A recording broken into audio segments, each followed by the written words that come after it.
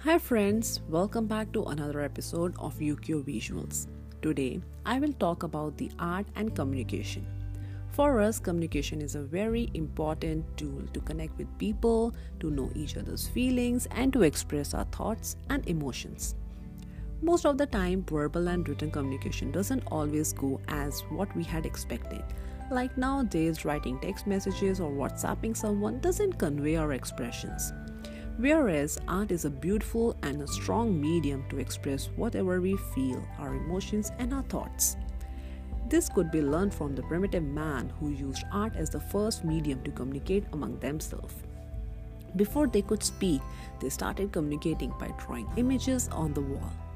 There is one example which I would like to share with you guys.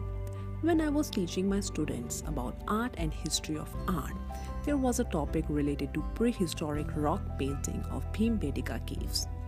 These caves were found in India during the time of early man, and in these caves we could see the beautiful paintings drawn by them. Some of them consist of human figures like man, woman, boy or girl, infants, hunters, horse riders, elephants, riders, soldiers, and so on.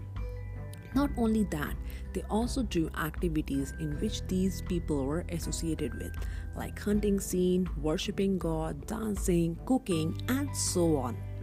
Seeing their art, I could feel without knowledge of any art or any technique they could convey their messages. Not only this, art has always been a strong medium used by the artists to express their extreme emotions. For example, during the war times, many artists made paintings which convey strong messages for the people.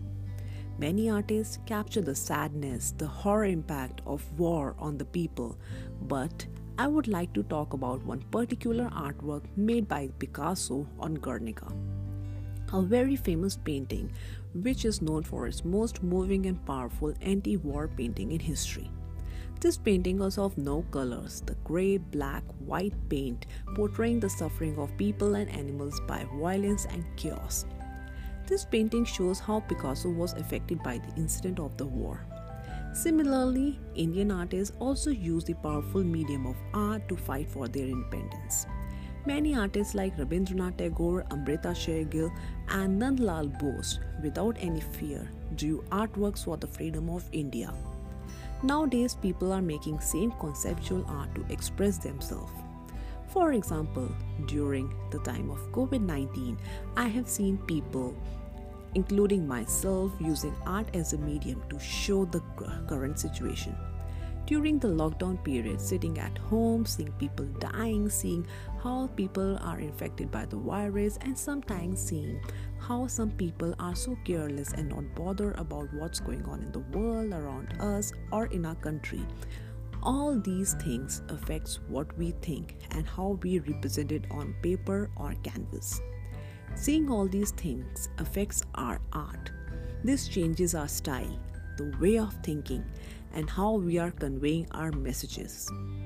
This art always comes from our instinct, which we have with us.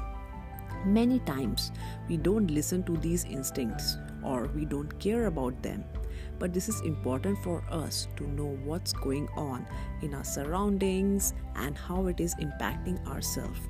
Then only we could represent the people. I feel our communication should be just like an art.